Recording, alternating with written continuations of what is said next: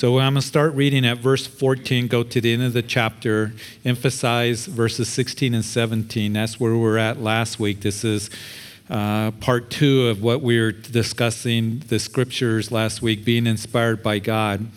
But I want to back up and read in verse 14, 2 Timothy chapter 3. As Paul, keep in mind, these are the last words of Paul the Apostle. And as we read this, this is heartfelt. If any of us were writing for or speaking for the last time to a loved one, and Paul and Timothy were very close, he calls Timothy the son of the faith, the true son. And so Paul is telling him things as he knows that he's about ready to face the axeman here shortly. We'll see that in chapter 4. But these are important words for Paul, of course, inspired by God.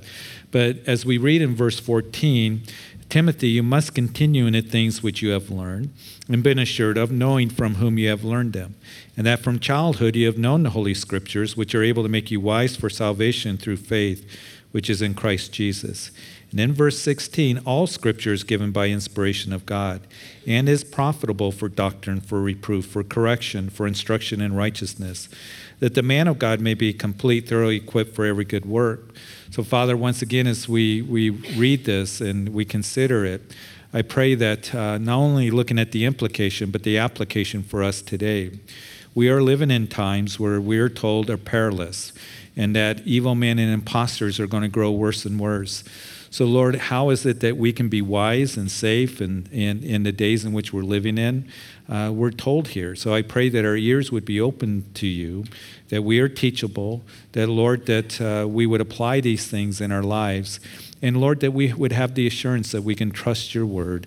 And it's in Jesus' name that we pray. Amen. So you recall, if you've been with us on Sunday morning, that the chapter started out that Paul would write that in the last days it will be perilous times, Timothy. Know this. In other words, this is really important. Not that it might be perilous times. It will be perilous times. And that word perilous means difficult, dangerous, fierce times. And he gives a description of the conduct and the behavior of men in the last days. There's this misdirected love, because men will be lovers of self, and then you have 19 characteristics that are listed there. It ends with, in verse 4, of men will be lovers of pleasures, not lovers of God. And so a misdirected love, a love for self, a love for the world, and it's going to show in the conduct and behavior of men. And Paul continues giving this warning to Timothy that there are going to be those that have this form of godliness but denying its power. And also know that there are going to be those of corrupt minds, they're counterfeits, just like it was in the days of Moses, Jannes and Jambres.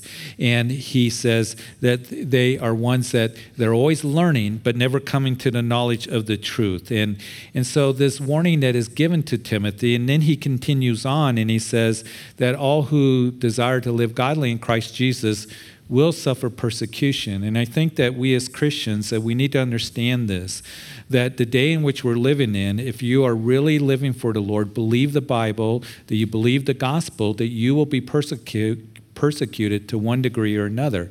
It may be from family members or friends or co-workers or whoever the case may be. Because we all know, don't we, that we are living in a world that's becoming more antagonistic against Christianity, against the gospel, and against the word of God. So he says, you will suffer persecution, and also know this, that evil men and imposters are growing worse and worse. We're going to see that a last warning is given to Timothy when we move into chapter 4, when he says that the time's going to come when they will not endure sound doctrine, but they're going to heap up teachers after themselves, according to their own desires. They're turned their ears away from the truth. And so all these things, the scripture is letting us know what it's going to be like in the days in which we are living in. And then he tells us, because the scripture never warns us without having us have a response to it. And the response is those of corrupt mind, those who have this form of godliness, and they may seem religious, they may speak about the Bible or speak about Jesus, but they don't have true relationship with him. They don't really trust the scriptures because they don't come to the knowledge of the truth. Those of corrupt mind, those of counterfeit, you need to turn away from such. And then he would say, as we discussed a few weeks ago, that Timothy, your response is this, and this is important for us in the day in which we're living in, because we can be pulled in so many different directions. What is our response? And that is, we're to continue in the scriptures, Timothy, that you have learned from childhood, from brephos, from an infant, as he had a grandmother, Lois, and a mother, Eunice, that is mentioned in chapter 1, that spoke the scriptures to Timothy and planted that seed bed of the Word of God to where Paul the Apostle on his first missionary journey, when he comes into Lystra, where Timothy was from, and gave the gospel, they would respond to it, and they would have this genuine faith, is what Paul writes, this genuine faith that you have that I know that was in your mother and grandmother, Timothy.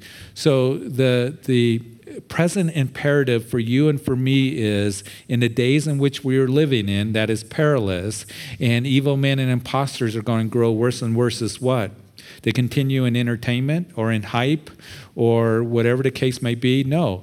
The command is given that we are to continue in the scriptures. It's so important that we do that. So we talked about that, and as parents, that we are to speak the truth of God's word into the hearts of our children, into our grandchildren, and whoever is linked to us in our lives. Give them the word of God, because all scripture, from Genesis 1:1 to Revelation 22:20 is inspired of God. And that's where we focused on last time, and we're going to continue to talk about. That is, it's one of the most powerful verses in all of the Bible that speak of the inspiration. That word literally means God-breathed. The inspiration of Scripture. It's all inspired, not some of it, not most of it, not just the verses that I like, but it is all inspired by God. And as we discussed last week, we have the three N's: the inspiration of Scripture, the infallibility of Scripture, and the inerrancy of Scripture. And they're all linked together, because if the Bible that you have in your hand, that we study week after week and month after month and year after year here at Calvary Chapel, the Bible that you get to read every day, and you should be reading your Bible every day, constantly, consistently, that we can take it for granted, and we can feel the pulls of culture that said it's not important, or that you should doubt the Bible, or whatever the case may be. Listen, this is the God-breathed. The origin of the Bible is eternal. It comes from an all-powerful, all-loving God. And as the Holy Spirit moved through men to write the scriptures, that they would write down God-breathed and what God has to say inspired to the page that we have before us. Absolutely incredible. And it is infallible. That is, that it is unfailing, it's dependable, it is trustworthy. And the scriptures also are inerrant, which means it's incapable of being wrong, because it comes from a perfect God. So we focused on that last week, because I want you, in the day in which we're living in, to not let anyone come along and tell you that you can't trust the Bible, or it's just myths and fables, or written by a bunch of men that you can't trust today, or it isn't culturally irrelevant. Listen, the Bible is beyond time and culture. It is eternal. And we can trust it. It comes from an all-powerful, living God. And so as we looked at that, we spoke about how we can have confidence that the scriptures are indeed God-breathed, inspired, infallible, inherent, and we can trust the Bible.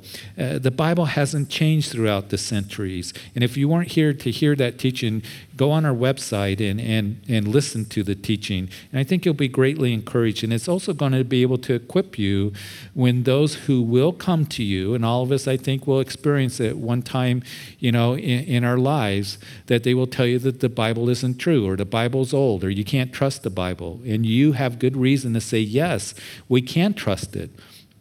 And it is true. And society and culture is attacking the Word of God and the Bible more and more. And also, unfortunately, I believe that there is a diminish of the priority of the teaching of the Word of God in the church today. So as we read all these things that Paul is sharing his heart, inspired by God to write these things to Timothy, these are the last words of Paul before he faces the axeman. And as we read it, how do we respond to it? How do the scriptures benefit us?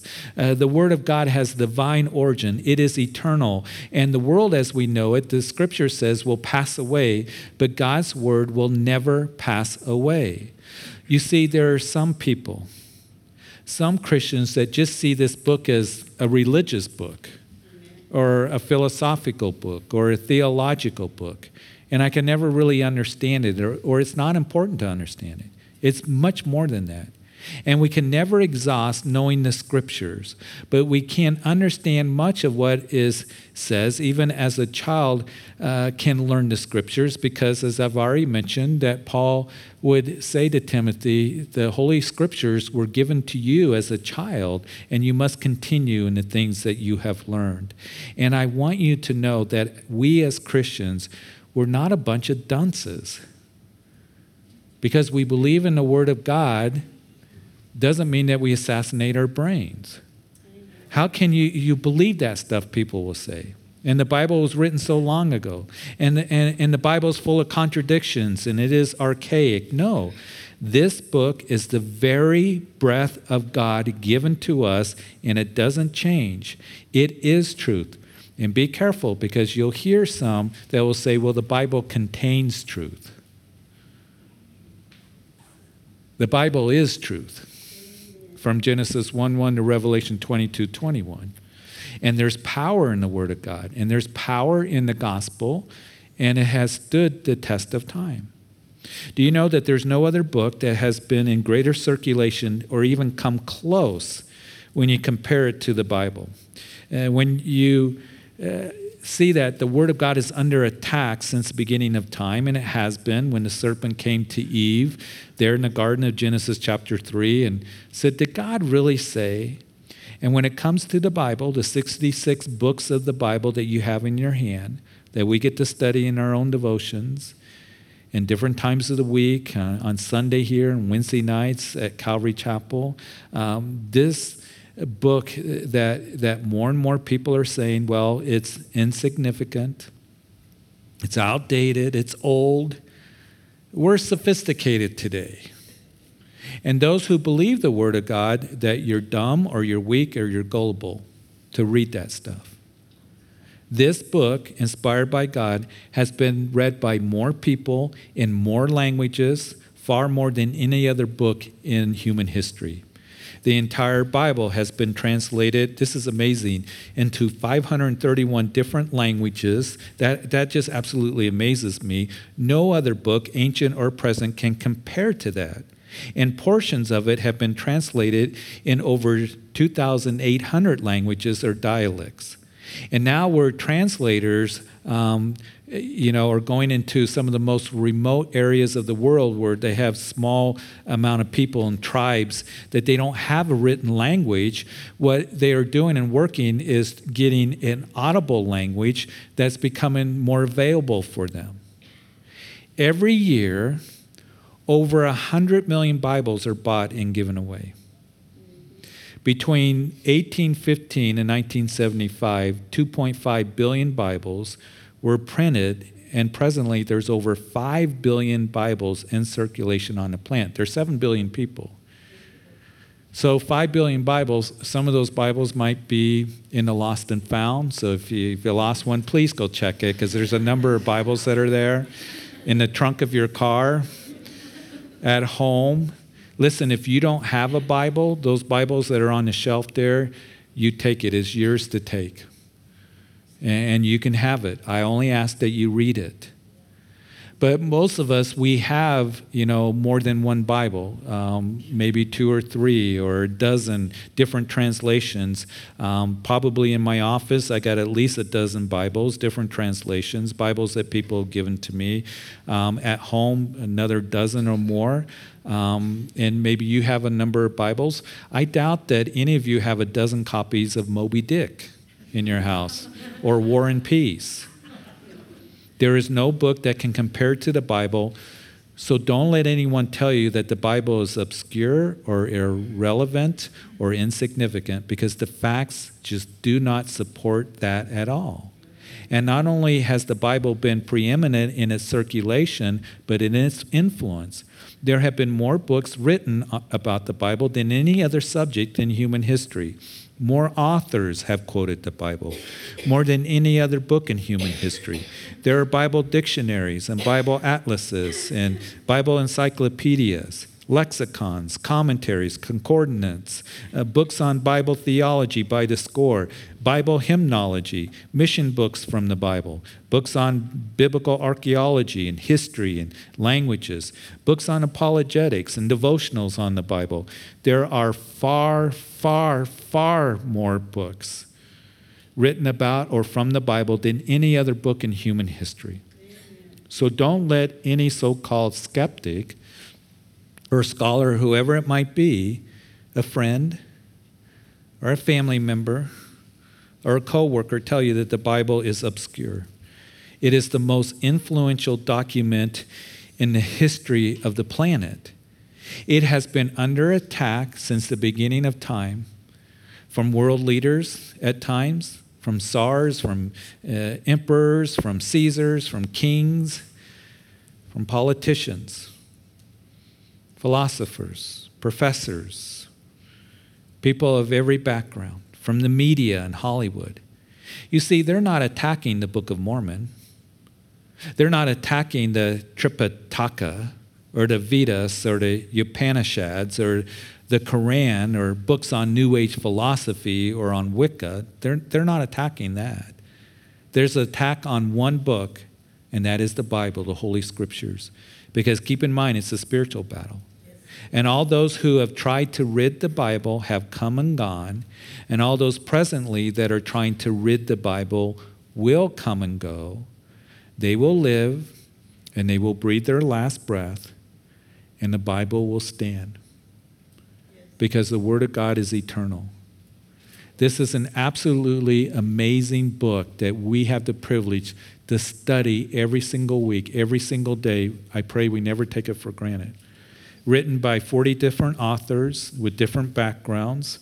Moses was a shepherd. David, Solomon, they were kings.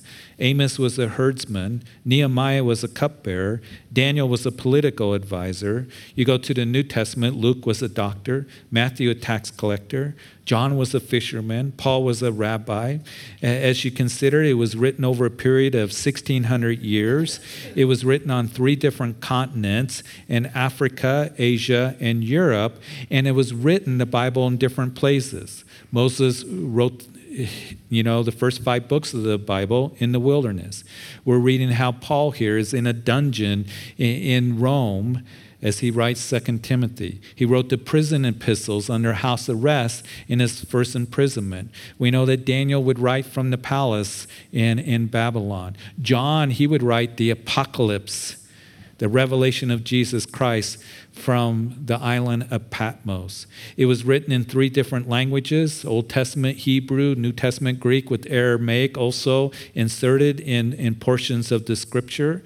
And as we consider it, this book gives one harmonious message concerning hundreds of topics, controversial subjects, and yet it gives one unfolding message of God's nature and his character and his redemptive plan of salvation, about the Lord's return, about forgiveness of sin, about how we can live in righteousness. There are skeptics that come along and say, well, there's contradictions in the Bible. They have to really struggle to try to bring those out, and they can be answered. And you see, I dare any of us that we gather 40 authors to write on different topics and see if you get one harmonious message from all 40 authors. I guarantee it won't happen. The Bible in your hand is divine and is a supernatural collection of writings that is the very breath of God. All 66 books, 1,189 chapters, 31,175 verses. 810,697 words, and over 3.5 million letters. I didn't have time to finish counting them, but that's the King James. And here is the Apostle Paul at the end of his life, giving this last message to Timothy and to us here today. And he says all of it is inspired. And keep in mind that as you read the Bible, there are those who will come along and say, well, we can't really believe the first 11 chapters of Genesis and, the Garden of Eden and Adam and Eve and the worldwide flood and all that. Isn't it interesting as we read in Genesis chapter 2 that when God created Adam and he looked at Adam and he was alone, he said, this is not good. And so he created Eve out of his side and woman was created. And then in Genesis chapter 2, he brings them together. And it tells us that a man shall leave his father and mother and cleave to his wife, and the two shall become one flesh. And there we have the biblical definition of marriage between a man and a woman, the first marriage there in the garden. And there are people that say, well, we can't really believe all that, and it's not inspired. And well, Jesus believed it. Because when you go to Matthew chapter 19, here come the religious leaders 4,000 years later after Genesis 2. And they asked Jesus about marriage and divorce. And Jesus said, have you not read, to those religious leaders? You see, that's a good response to people who come along and they try to trick you or back you in a corner, or you just say, have you not read? Just point them to the scriptures. And as we do, Jesus did that, and he said, have you not read? He goes back to what? Genesis chapter 2, and he says that in the beginning, the man shall leave his father and mother and cleave to his wife, and the two shall become one flesh. And then he said, what God has joined together, let no man put asunder. You see, Jesus believed in Adam and Eve. He believed in the biblical marriage that took place.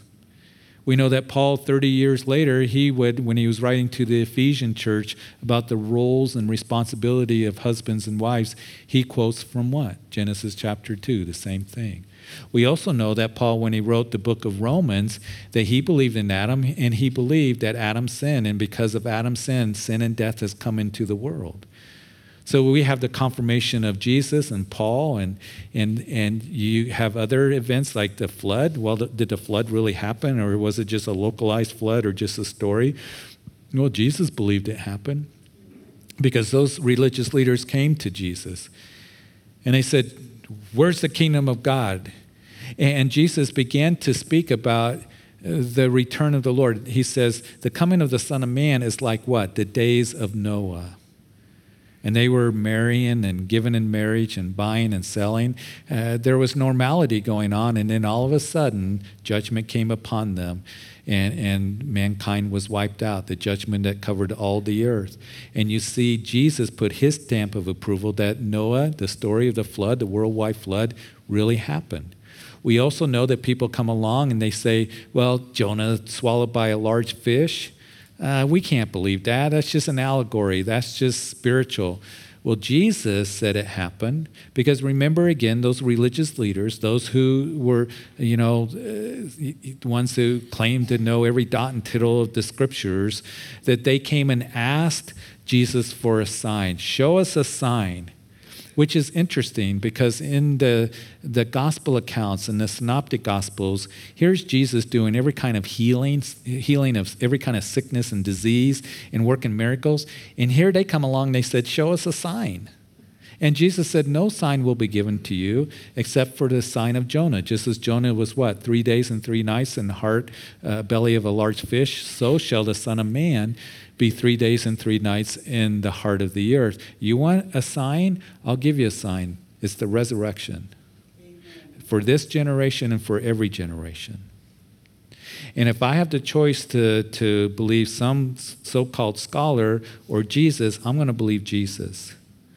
So as we talked about last week, we know that the Scriptures, so we can trust the Scriptures. We know that the canon of Scripture hasn't changed over the years, that the Bible dares to prophesy. And one of the major themes of Isaiah is, as we discussed, that all those prophecies that spoke of coming of Messiah and his first coming, and what are the odds of one man being born in history, coming along and fulfilling those prophecies is astronomical. You can't really calculate it because he fulfilled over 100 very specific prophecies concerning his first coming. And as we know that they were fulfilled to the letter, that when it comes to over 200 prophecies concerning his second coming, I got confidence that every dot and tittle will be fulfilled, even as Isaiah said. That these prophecies will come to pass. John in Revelation write these things down that will come to pass. So the Bible dares to speak of the future, and that's one of the themes that you see in the book of Isaiah. And I'm going to read to you from Isaiah chapter 41 in verses 21 through 23. And you can go through chapter 42, verses 8 and 9. Chapter 44, verses 6 through 8. There's a similar theme. Chapter 46, verses 8 through 10. That the Lord says, listen, you're going after that which is false worship, false gods. He said, turn to me. I'm the one that's true. And he says to them, present your case, says the Lord. Bring forth your strong reason, says the King of Jacob. In other words, it's almost like he's calling those false gods into court. He says, bring your case, you guys, and let them bring forth and show us what will happen. Let them show the former things what they were, that we may consider them and know the latter end of them, or declare to us things to come. Show the things that are to come hereafter, that we may know that you are gods, yes, to do good or to do evil, that we may be dismayed and see it together. In other words, can these gods, these false gods that you worship, can they tell what's going to happen in the future? He says in the next chapter, in chapter 42, I'm the Lord, that is my name. My glory I will not give to another, nor my praise to carve images. Behold, the former things have come to pass, and new things I declare before they spring forth. I tell you of them. So again, you have in these chapters through chapter 48, the Lord says, I dare to speak the future. I know the end from the beginning. I alone am God. You cannot compare those false gods to me at all. The reason I kind of am pointing this out is we have very good reason and evidence to have confidence in the inspiration and infallibility and inerrancy of the Word of God. And so what does it mean for us? We can trust the Word of God. We know that it is truth. It comes from the Lord. It is God-breathed. And then, as we finish up here this morning, that it is profitable for doctrine, for reproof, for correction, for instruction in righteousness, that the man of God may be complete, thoroughly equipped for every good work. So the very breath of God, the Word of God is profitable from beginning to end. It comes from an eternal source, a divine source, from an all-powerful, all-knowing, all-loving God who has given us His Word, and it is beneficial for us.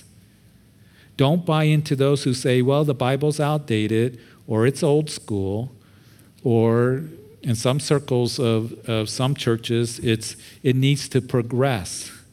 This whole progressive theology that we're only going to agree with some parts of the Bible, and the Bible's open to interpretation.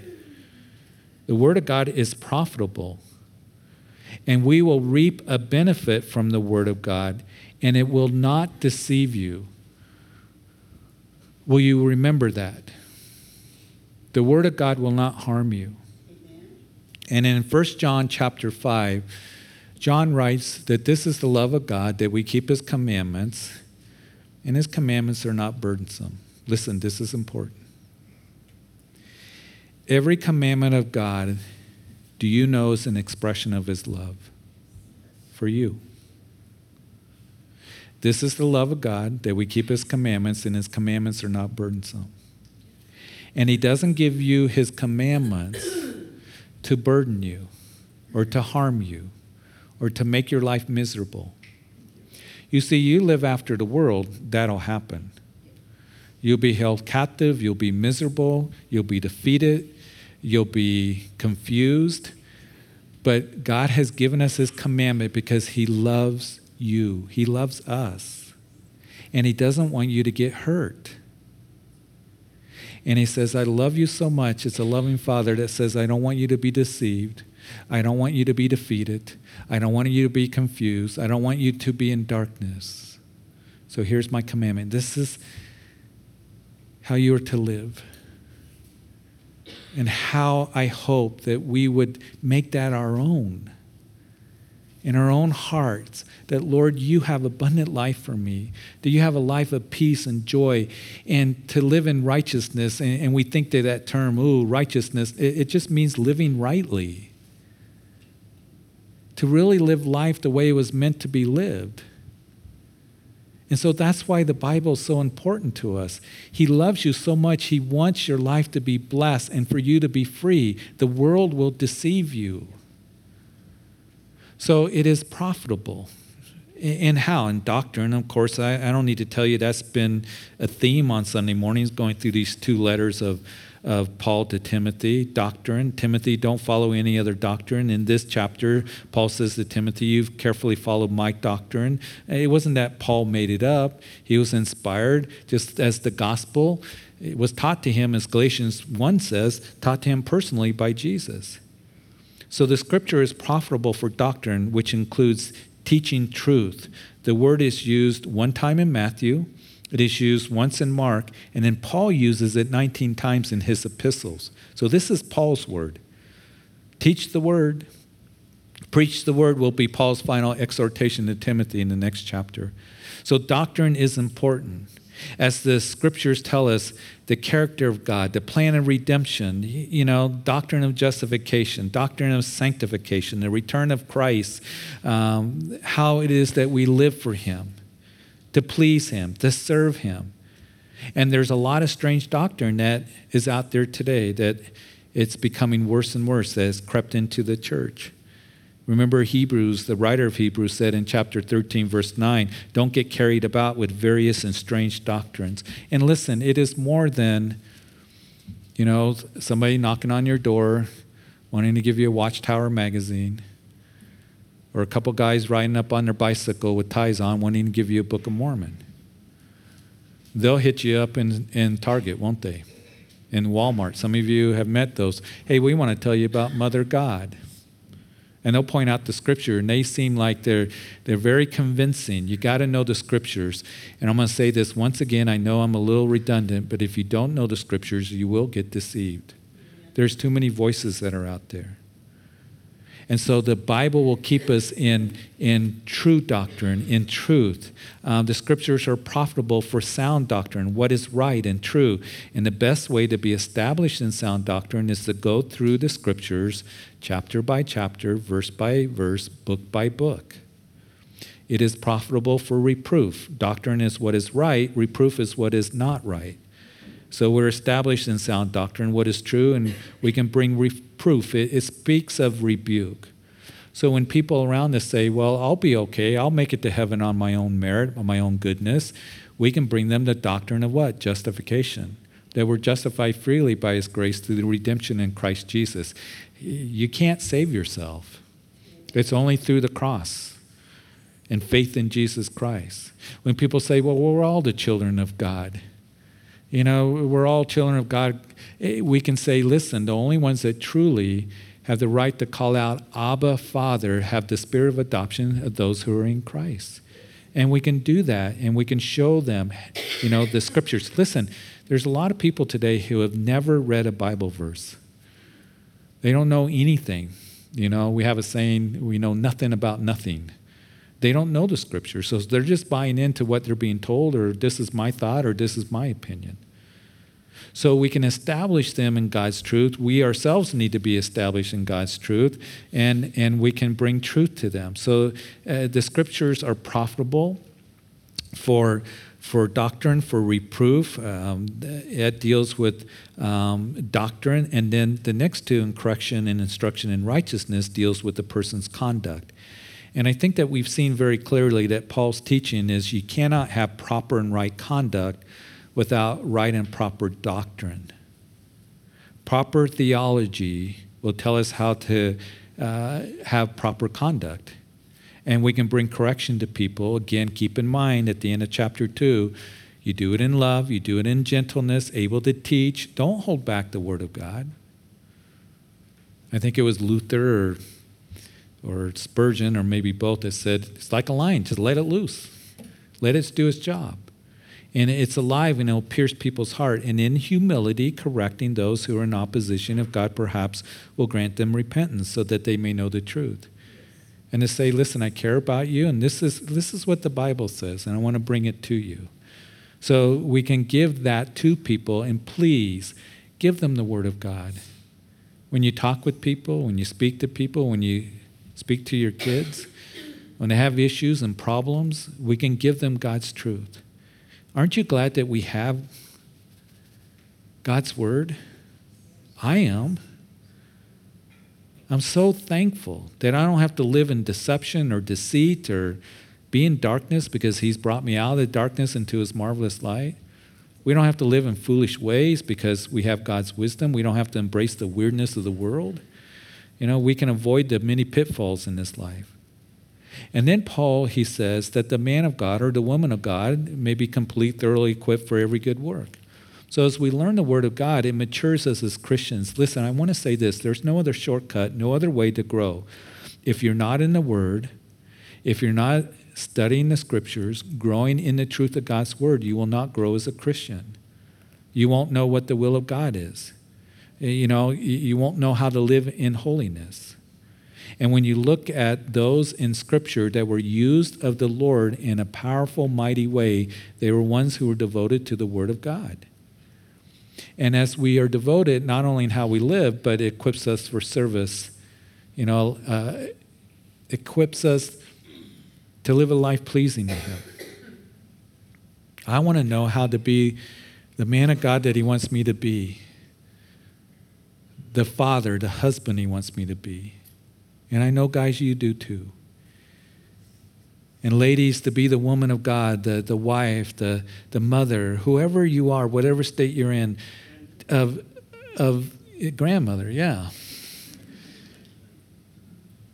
How you can minister to others, how to live a life that shows the reality of Jesus in your heart. So the Bible helps us to know sound doctrine and to equip us to do the work of God. And I just want to say this, don't buy in to that which is false just because it's popular in the culture today. We must avoid that which is false and not be pulled by culture and the pressures that come to us and compromise and what we know to be true. Yes. Devote ourselves to the Word. And then we can be equipped and we can be benefited and blessed and be strong in the perilous days in which we are in. So, Father, thank you. Thank you so much for this Word given to us. And these are very important reminders for all of us to continue in the Scriptures that are God-breathed. And we can trust your Word. And we can rely on your Word. It is for us today. It is eternal. It's beyond time and culture, the latest fads, man's philosophy. It is truth. And I thank you that we can be established in your Word. And I thank you that you have given us the plan of redemption, the doctrine of how we can truly be justified, that is saved. Telling us of Jesus going to a cross, dying for our sins. Maybe you're here today and you thought, well, I thought I was told that if I'm just a good person that I'll make it to heaven. No, you won't, because none of us are good enough. Maybe you thought if you heard a Bible study or belonged to a church that you would be saved. The church can't save you. A pastor can't save you. Your parents who are Christians can't save you. It is you making a choice and making a decision for Jesus, to understand that we have all sinned and you have sinned. And Jesus died on that cross because of his love for you, to die for your sins. And as he hung on that cross, he cried out, "It is finished." He did the work. He paid the price. He was put into a grave and he rose again. There's an empty tomb in Jerusalem. Every other religious leader is still in their tomb. Only Jesus, proven he's the Son of God, validated what he did on the cross by rising from the grave. And he says, call upon me, believe in me, and you will be saved. You'll be able to have that spirit of adoption to cry out, Abba, Father. It is coming and saying, I'm a sinner and I need you, Jesus. I believe in you. I give my life to you. Will you do that right now? He is your salvation. And you can pray right where you are. If you're listening even online or on the radio later, you can pray, Jesus, I come to you right now, just as I am, and I confess that I am a sinner. And I ask that you forgive me of my sins. I believe that you died on the cross for me. Forgive me. That you're alive. You rose from the grave. And I ask that you be my personal Lord and Savior. I give my life to you. And I thank you for hearing my prayer and for this new beginning and bringing me truly into the family of God. And I do want to know you and walk with you all the days of my life. In Jesus' name. And listen, if you prayed that prayer, anybody, even if you're out in a coffee shop, we got a prayer team that's coming up here in a minute when we close. Come up and tell them the decision you made. Or if you're listening online or on the radio, give us a call here at the church. Check out our website, calvarychapelgreeley.org. Father, I do pray for all of us that we would have the assurance that your word is truth, to believe your word, to grow in your word, to allow it to do its work, that our hearts may be like fertile soil, that the seed of the word may be planted there and take root there and produce fruit in our lives. So Lord, I thank you for the privilege of being here, and every week when we get to gather, when we get to read our Bibles every day, may we never take it for granted. So Lord, thank you for this time we've had together. Bless everyone here. In Jesus' name, amen.